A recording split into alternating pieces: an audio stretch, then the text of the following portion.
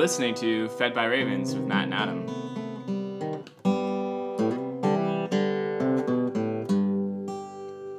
Good morning, Matt. Good morning, Adam. Welcome to day 279 and 280 of Fed by Ravens, where we are just working our way through the scriptures. And I do have to let everyone know we've changed how we sit. So we flipped. It's really kind of throwing me off right It's now. throwing me off. Matt's to my left now instead of to my right, but we'll see how we get through. There's a lot of good stuff today, so let's get above you. It's very weird. let's get to it. Boom. Old Testament. Our Old Testament reading for today is Jeremiah chapter 11, verse 18 through chapter 15. Jeremiah is struggling.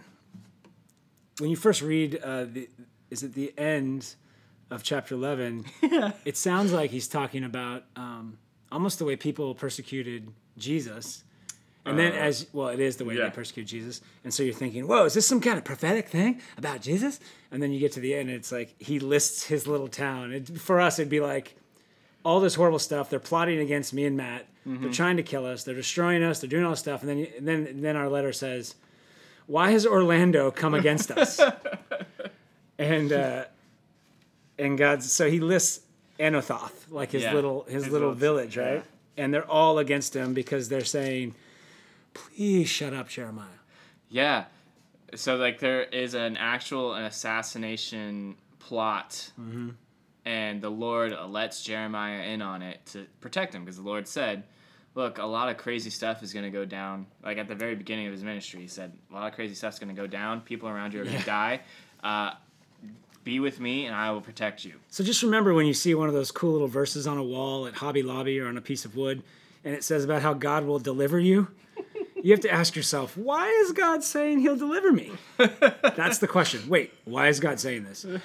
Because there's going to be real threats on your life. There's going to be stuff that you need to be delivered from. And I don't know if you're like me, but I try to set up my whole life in a way that I never need to be delivered, that I'm totally self-sufficient and everything's safe and locked down and peaceful.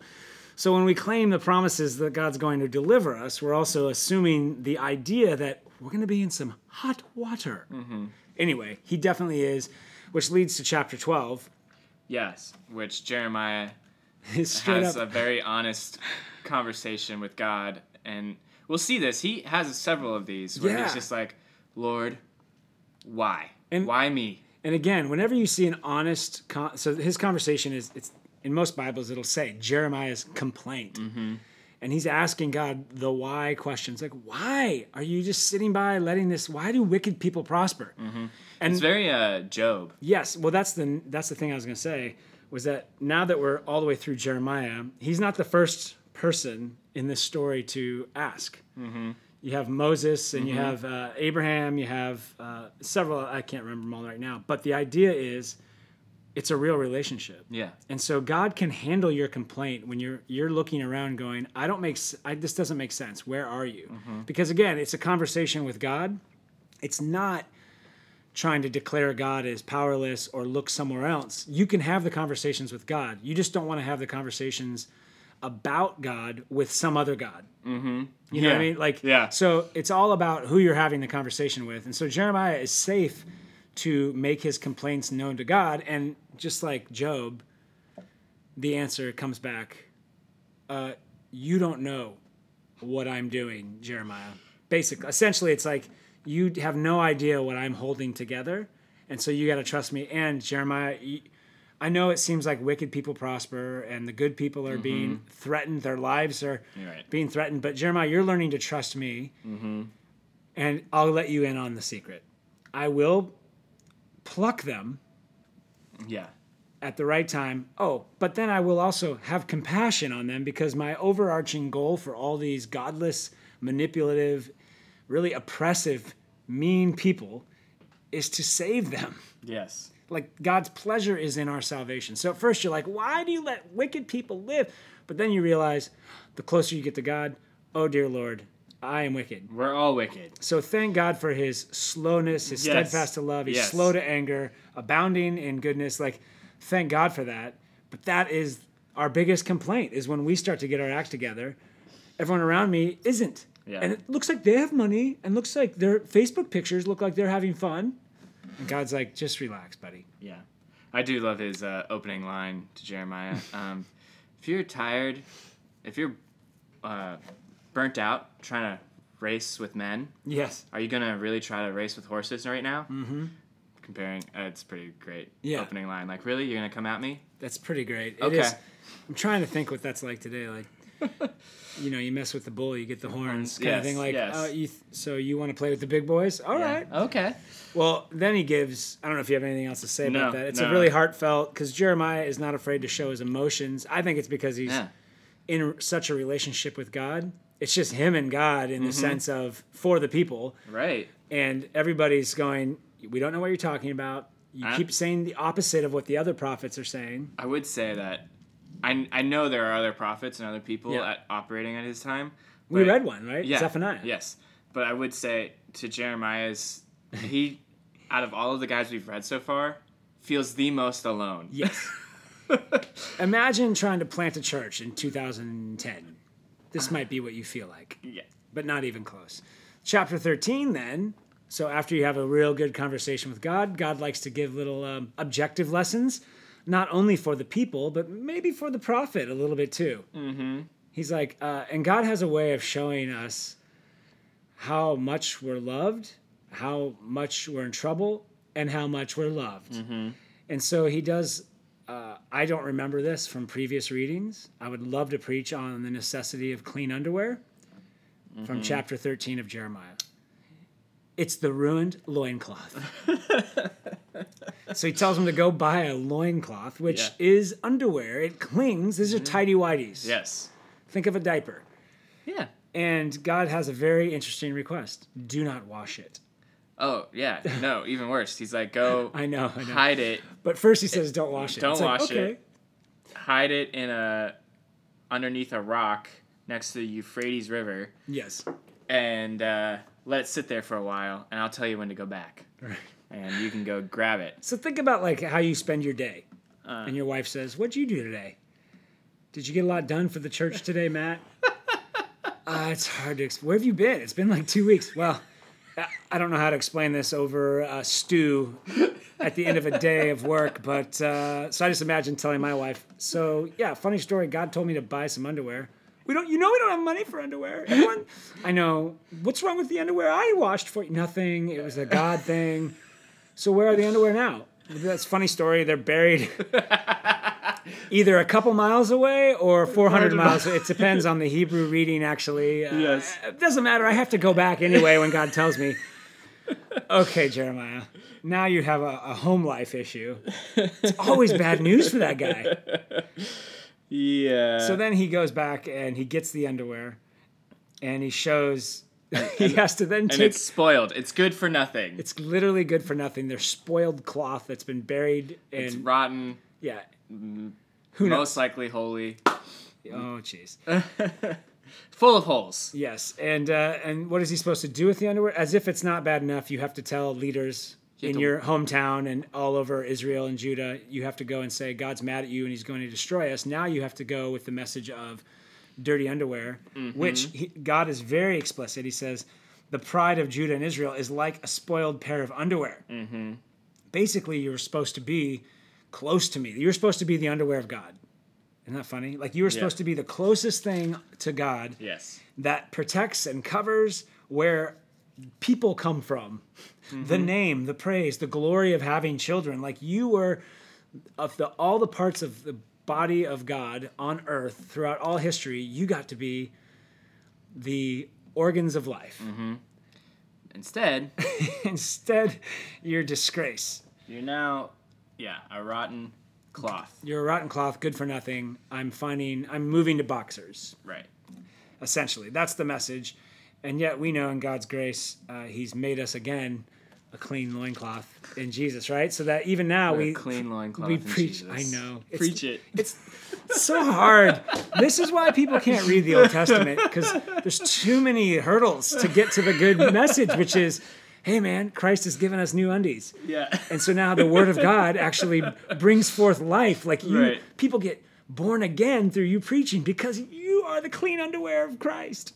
Anyway, And all we hear is, I'm going to do laundry this week. I'm sorry, Lord. We just take the guilt of it. Well, if that wasn't enough, he then moves to jars of wine. Yeah. And he takes another objective lesson of wine being something that everyone uses to celebrate, to get drunk with, and they're all partying. And he basically says, yeah, God's going to fill up all your wine bottles. Yeah. With the wrath of God that will be poured upon you. So this time of celebration will be flipped to destruction, confusion, instead of joy. So like what should have brought you joy, time will run out and it'll bring judgment. Yes. J to J, joy to judgment. That's why, again, we drink of the blood of Christ today. Thank you, God, for taking the full wrath, the cup of wrath when he says, your will be done, not mine, before he goes to the cross. And then he basically says, threatens exile. Yeah. And it goes, all Judah is taken into exile, wholly taken into exile. And basically, God will punish and reveal the shame of Israel to the world and let them go out into Babylon. I know. Although there's a pretty amazing, I like the idea of we have as much that Judah is as capable of doing good as a leopard is of changing its spots. Yes, or the Ethiopian, his skin color. I was like, whoa, okay. Right, and that'll be actually come up. That applied in our New Testament reading about the work of God on the heart and the cleansing and all that stuff. But he does say, like, they just won't change. They can't change. They can't change their own hearts. They're incapable of changing. They're incapable of circumcising their hearts. Right. So we are in need of a supernatural cleansing, not just for the underwear, but our hearts as well. So in the meantime, since they can't change, let me help you. We're going to bring famine, sword, and pestilence upon the nation. Isn't it interesting? So, okay, let's just deal with drought, right? And pestilence, natural disasters. So the way God tells Jeremiah to view a natural disaster and the connection for people is to the earth. And so I feel like in today's age, we spend a lot of time, at least in the spiritual community, trying to calm people down. Like, there's been like 6 natural disasters in 2018. There's been a ton. In fact, at Matthew's Hope, they're helping homeless people, and the giving is down because there's been so many natural disasters. People are giving to that, which is very nice. And but we tell people, oh, it's just science. It has nothing to do with God's wrath or anger. It's nothing like that. Right. So just bad things happen, which is partly true. Bad things happen. We don't want to always super spiritualize it. But when you read the scriptures, at a minimum, a drought in the land should cause... I was thinking what it causes for us. So last year's hurricanes in Orlando, at a minimum, it causes people to come together. Yes. Oh, I need my neighbors now. They need me. And it does cause people to go, dear God, don't let that giant, beautiful live oak fall on my house. Right. And so it still does produce, like... look to God, at least at a minimum during the storm or after the storm. Like, don't let my house get more injured. Don't let this and that and the other. It does draw you to that. And I think in Jeremiah, it's saying, yeah, this is a sign to you that the Lord is pulling away his presence. Yeah, and there is a constant theme of our sin affects the land we live in. I know. It's an infection. It spoils the land. So here's my question. Because, I know we don't want to be going out there, be the guy saying, these hurricanes have happened because of this group or that group or because of sin. I mean, generally, all storms happen because of the sin of Adam and Eve. Because death has entered in. Now the earth is even in rebellion. We believe that. So it all goes back to sin. So instead of us deciding, here's what I came to. Instead of me being the one to figure out whose fault it is and I get to just say... what storms naturally do, which is, hey, let's help each other, but let's ask God to minimize the damage, to protect us. Yeah, and God, please protect us, have mercy on us. And I think that's like a good message during natural disasters is like, look to God. We believe he has power over the whole earth, and so we ask for his protection. Confess your own sin and ask God to forgive you and the sin that you've brought to the land, and that he'll ask him to prevent natural disasters from happening. Because I do think natural disasters remind you you're not in control of anything. Right. Because I think about, like, drought was a big thing on an agricultural society. But now that we've figured out water and like how to irrigate everything, the thing that now disrupts our societies are like hurricanes and earthquakes and volcanoes. But I'm thinking of even in Las Vegas, like and wildfires. In California, yeah. There's fires, but then there's limited water resources now. Like the dams and the Lake Mead doesn't fill up enough, and it's like it's crazy. It is crazy. And instead of relying on God and asking Him, we rely purely on our own solutions. And I think we're made spiritual and physical, and we have access to both spiritual and physical means. So build the dam and create the reservoir, and then cry out to the God who sends the rain. Yeah. So Jeremiah kind of gets to this point of like being like, God, at least let the drought end. Yeah. Like, can we at least do this? I would like to see something good happen in my lifetime. And the Lord's like, I need you to stop praying for them. He does. In verse 11, the Lord said to me, do not pray for the welfare of this people. Though they fast, I will not hear their cry. And though they offer burnt offerings and grain offerings, I will not accept them, but I will consume them by sword, famine, and pestilence. Has the Lord ever told you not to pray? That's tough. The Lord is like, I'm done here.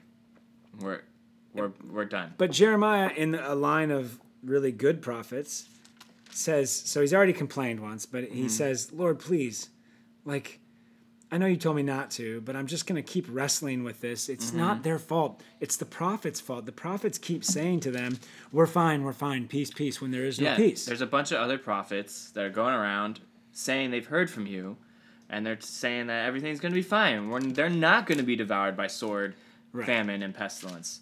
And the Lord's like, yeah, they didn't come from me. They're lying. They've been filled with a lying spirit. Yeah. And they themselves will be consumed by all the things they prophesy against. There's bad news for false prophets. So if you're a prophet out there, make sure you're sent from God, speaking God's truth. And it reminds me of law and gospel, though. You got to, we can't always be saying, oh, you're good, I'm good, everything's good. We got to say truth. Like, this is not what God wants for you. And then God does respond, though, with kind of a callback to Moses and Samuel stood before me, yet my heart would not turn toward this people. Yeah, so he's like, even going back, like, look, I know Moses successfully intervened. I know Samuel successfully intervened for the people. But even if they were here today, I'm not turning right now. Right. They're so far gone. They need to go through this. And then he drops Manasseh's name, who was a historically evil king. Remember great King Hezekiah? Yeah. So his sweet baby boy grew up to be one of the worst kings in Judah's history. After Hezekiah did so much, they made a good push, but it wasn't enough. And so that's when the Lord's like, sorry, Jerry. That's what I'm calling Jeremiah. Oh, good. Sorry, Jerry, it's not going to happen. And then Jeremiah is just pretty much complaining again. He's like, woe is me. But God handles him by going, yeah, I know it's hard. But hey, look, Jerry, I'm calling you from the wasteland of doubt. Ooh. You are in the wasteland of doubt. The wasteland of doubt. And so I think I got that from chapter 15 verse right? 20, 21 or something. But yeah, it's anyway. I will again. Don't worry, Jeremiah. Don't worry, Jerry. I'll be with you. I'll deliver you. There's that beautiful message of I am with you to save you and deliver you, which is so comforting. But if you read the last part, deliver you out of the hand of the wicked. That means you're in the hand of the wicked. Yeah. To redeem you from the grasp of the ruthless. That means you're in the hand of the ruthless. So, oh Lord, deliver us. It's never easy for the prophet who has to speak the truth of God, especially to disobedient, wicked people. But there's always repentance available. There is. I'm glad God's slow. There it is. The OT, the Old Testament. New Testament. Our New Testament reading for today is Colossians chapter 2, verse 6 through chapter 4, verse 1. Well, as we continue to kind of get in the mind of Paul, it's so brilliant. I really love Paul. Can't wait to hang out with him in the new creation and just talk theology.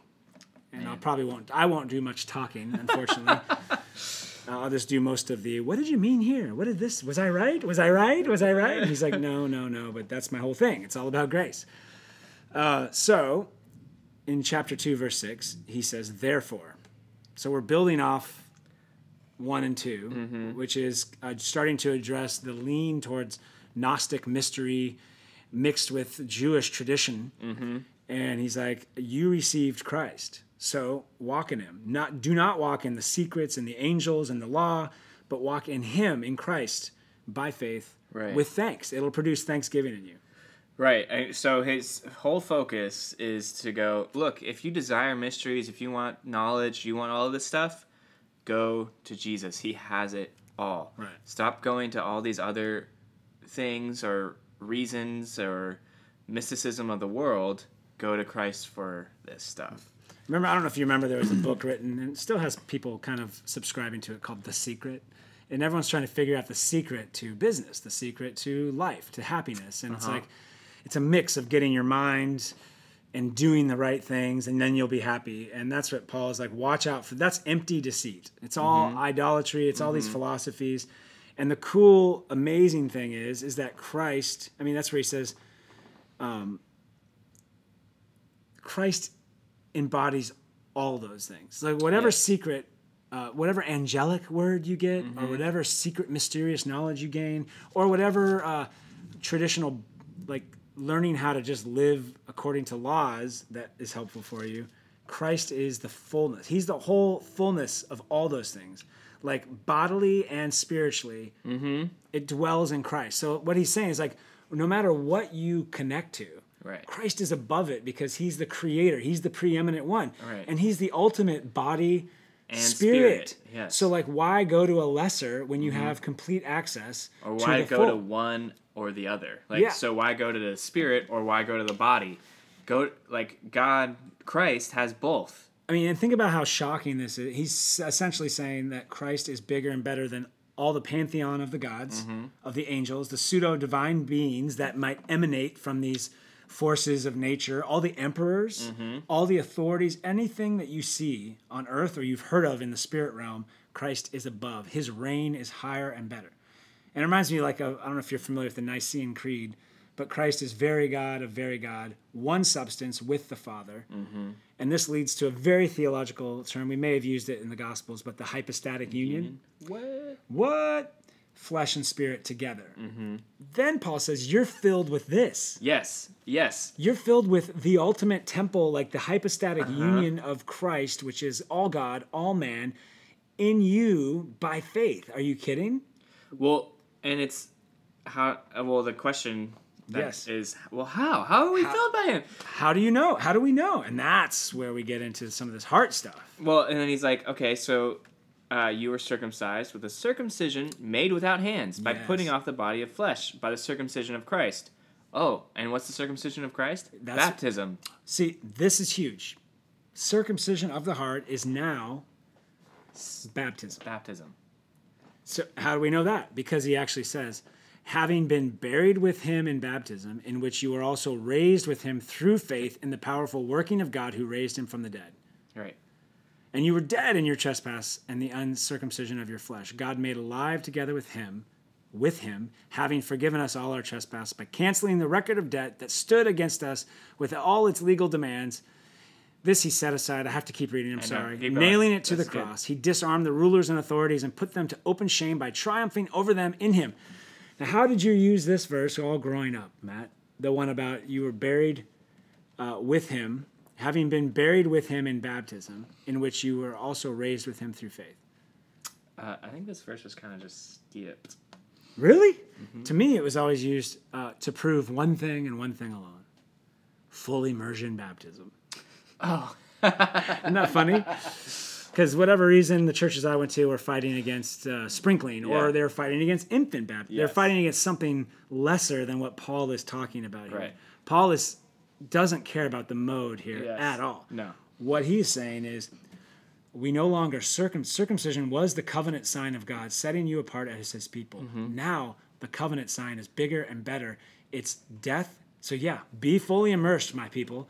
Doesn't matter. But in your baptism, you died and you rose again with him. Right. You got the forgiveness of sins, and it's a work of God on you. Yes. Changing, guess what the baptism does? changes the spots of the leopard and the skin of the Ethiopian. Yeah. Do you see how it ties together? Yeah, that's great. Because how do we know we have this hypostatic union? How do we know we have access to all the heavenlies and the earthly and joy and baptism? Yeah. Christ gave us, he works through baptism. Yeah. He cleanses our dirty loincloth And gives us a sparkling new linen one. And you want to know, and you still have this desire for works? Well, don't worry. Here's what Christ is doing. He's canceling the record. He's being nailed to the cross. He's disarming rulers and authorities. He's putting them to open shame. And then he's having a huge victory parade. Yeah. That we're all a part of because of our baptism. So then he gets into, therefore, because of this, don't get caught up in the shadows. Don't get caught up in passing judgment on who's more holy, who's less holy, where the secrets are. Here's the true leader. If we do this festival and this one and follow this rite or ritual and like it'll make us better. Not funny. He's like, no, stop. Don't get caught up in our old religious festivals and all this stuff. And I think he's addressing the flesh part of it now. Yeah. He's saying you guys want to do all this, and even asceticism, which is you beat yourself and you feel like, oh, I'm more holy. He's like, you have one thing. Right. You have Christ. And then if you want to have a tradition or something, I've given you baptism where I say I'll work. But he goes from asceticism to the worship of angels and the keeping of days. So it's a total weird mix in this town. Right, it is. Of Jewish, wanting to go back to Jewish. I think the temptation is to return to something that's known. Right. So I'll go to the Jewish faith, or I'll go to the new incipient Gnosticism that's brewing. Well, and I could see how, like, within the mysticism stuff, like, if I follow these rules and these religious festivals, they will allow me to ascend the spiritual heights. And looking for a substitute to Christ because it's dishonorable and hard to understand and all that stuff. But there is no substitute. And I think in our day and age, this is where we insert rationalism, empiricism, evolutionism, socialism, postmodernism, legalism. Like, he's like, no. Get rid of all that. So then he goes, all this will knit us together. He uses that idea too of being knit together and growing up into the whole body, right? Yeah. So then he does the whole thing. If Christ died for us, why do you still put yourself under those rules of slavery of do not handle, do not touch, do not taste? Chapter 3 then, so you're with me, if you're with me, so if this is true, if you've been raised with Christ, set your heart, seek the things that are above where Christ is, seated at the right hand of God. Set your mind on these things above, not on things that are on the earth. And at first it sounds like, wait, so now just look above? Yeah, so now it starts to sound like, wait, is he talking about Gnosticism? So I've read these verses going, yeah, the earth doesn't matter. I need to look only to heavenly things. And he's like, no, that's where Christ is. Right. Set your mind on Christ. He happens to be up there. Right. But that's why this whole thing will end where he comes to his glory is our glory. He's coming again. So set your mind on Christ because you're hidden. And don't look to the earth. Don't look to the wisdom of the world for answers. And I know this is what he means because verse 4 says, when Christ, who is your life, appears, then you also will appear with him in glory. Like, it's about setting your mind on Christ, not trying to disembark from the physical. So the things around you matter. You're dead. Your life is hidden with Christ. And he's like, okay, so now you want to put something to death, right? You want to do something? I'll throw you a bone here and tell you what you put away. Anger, wrath, malice, slander, obscene talking, lying. And instead now you put on the new self, which is renewed after the special knowledge, the knowledge after the image of the Creator, Christ. Right. You have a new identity, and you're free. You are free, and you are all equal in Christ now. It's crazy. You're not ascending, like one of you is not ascending to any higher level than the other. You're not missing out. Yes. You are all just don't want to miss out. Under Christ. What am I missing out? Your life seems better than mine. Right. What am I missing? Tell me. Don't withhold. Yes. God's withholding from me, but he's not from you. No. He hasn't withhold. He didn't withhold his only son. Yes. Now what you get, you get a new identity of Christ placed on you, which is compassion, kindness, humility, meekness, patience, forgiving as you have been forgiven, love. And let the peace of Christ rule your hearts. You can't have this peace apart from Christ. Right. It's interesting. I often want to do everything perfect. Yes.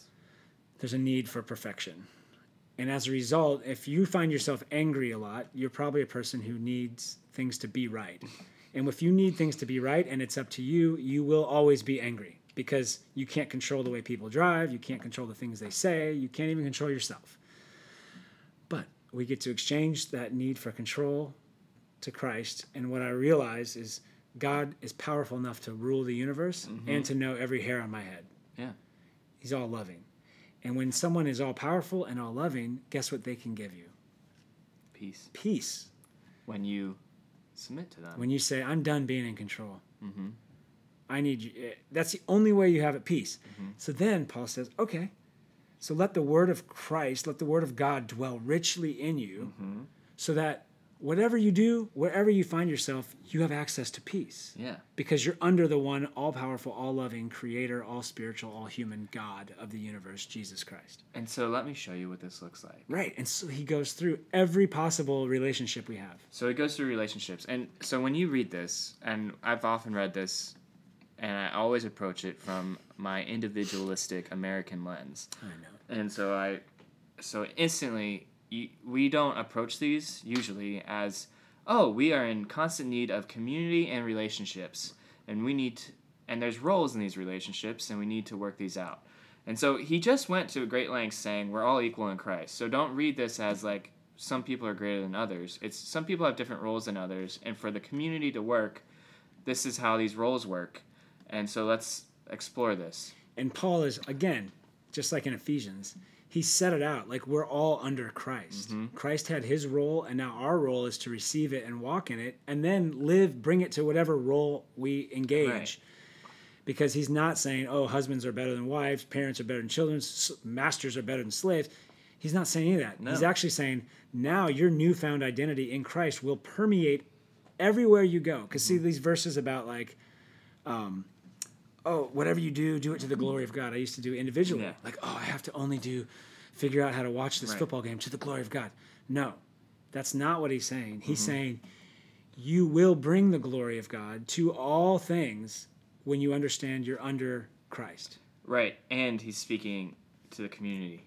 Right, so here's how it affects a marriage. Yeah. Husbands and wives love each other. They submit to one another. Parents love their children and don't exacerbate them. Don't like try to anger. He has a great line in there about like don't provoke your children unless they become discouraged. Yes, and slaves obey in everything, and masters be good to your slaves. So in essence, it's like, you know how it is. You've been a worker, and then sometimes you've been in charge. Right. And the slave master, he's slave to the bottom line every month, and then the slave is slave to him. And the parent is trying to figure out and just like trying to raise a good kid. And if the kid is sabotaging the parent, it's not going to work. Yeah, so if you look at these, again, it's all for the sake of unity. It's all for the sake of us. We need a community. We were made for community and relationships. Yeah. And so if you have any power, don't abuse it. Yeah. Again, approach it from love. And if you are under someone else's authority and power, submit to them. And don't try to sabotage their authority. Right. Because again, it's all for order and a working community. And you can handle Treat each other in love, and there will be peace and understanding and unity among your community. Yeah, exactly. And that's why it ends with whatever you do, work heartily as for the Lord, not for men. Knowing that from the Lord you will receive your inheritance as a reward. I realize that all the relationships, so it's marriage, parents, work, but he also is talking about your relationship with God. Yeah. And a whole new mind, a new heart of freedom, the spirit and flesh together, just like Jesus. This is where all of our power, salvation, and love will be found. Last thought, Matt. My daughter in college has to take a philosophy course, and the whole thing was about the good life. Ooh. And they had to figure out what's the good life and use all the philosophies, but they weren't allowed to use Christianity. And I think it's ironic, like, don't use that, try to use the other, to show that you've learned these philosophies. So it's like ironic, right? It's like saying, show you've learned philosophies, not just what you were raised or you believe. And so they had to come up with what would be the good life. And so I found a way, because I know a lot of philosophy, to take all the Christian influences and certain philosophies to help her, because in this one I didn't want to leave it up to her. Yeah. But the good life, Paul is talking about the good life. Yeah. You want to know the secret to the good life? Yeah. Christ. Set your mind on Christ. He is all in all. He's over all, and he loves you. Is that why they're not allowed to use Christianity? Because it's too easy? I think so. That's the irony. It's like, well, that would actually solve most of the problems. But we like to work harder and figure Your it out answer ourselves. is too simple for that one, so we need to come up with something else. Yeah, it's amazing. Thanks, Paul. Once again, you're brilliant, man. Our psalm for today is Psalm 118, verses 1 through 16. Oh, give thanks to the Lord, for he is good, for his steadfast love endures forever. Let Israel say, his steadfast love endures forever. Let the house of Aaron say, his steadfast love endures forever. Let those who fear the Lord say, his steadfast love endures forever. Out of my distress I called on the Lord, and the Lord answered me and set me free. The Lord is on my side, I will not fear. What can man do to me? The Lord is on my side as my helper. I shall look in triumph on those who hate me. It is better to take refuge in the Lord than to trust in man. It is better to take refuge in the Lord than to trust in princes. All nations surrounded me. In the name of the Lord I cut them off. They surrounded me on every side. In the name of the Lord I cut them off. They surrounded me like bees. They went out like a fire among the thorns. In the name of the Lord I cut them off. I was pushed hard so that I was falling, but the Lord helped me. The Lord is my strength and my song. He has become my salvation. Glad songs of salvation are in the tents of the righteous. The right hand of the Lord does valiantly.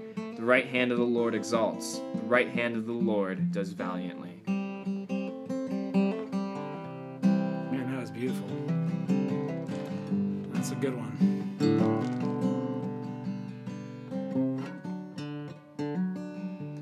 Boom. You've just been fed by ravens.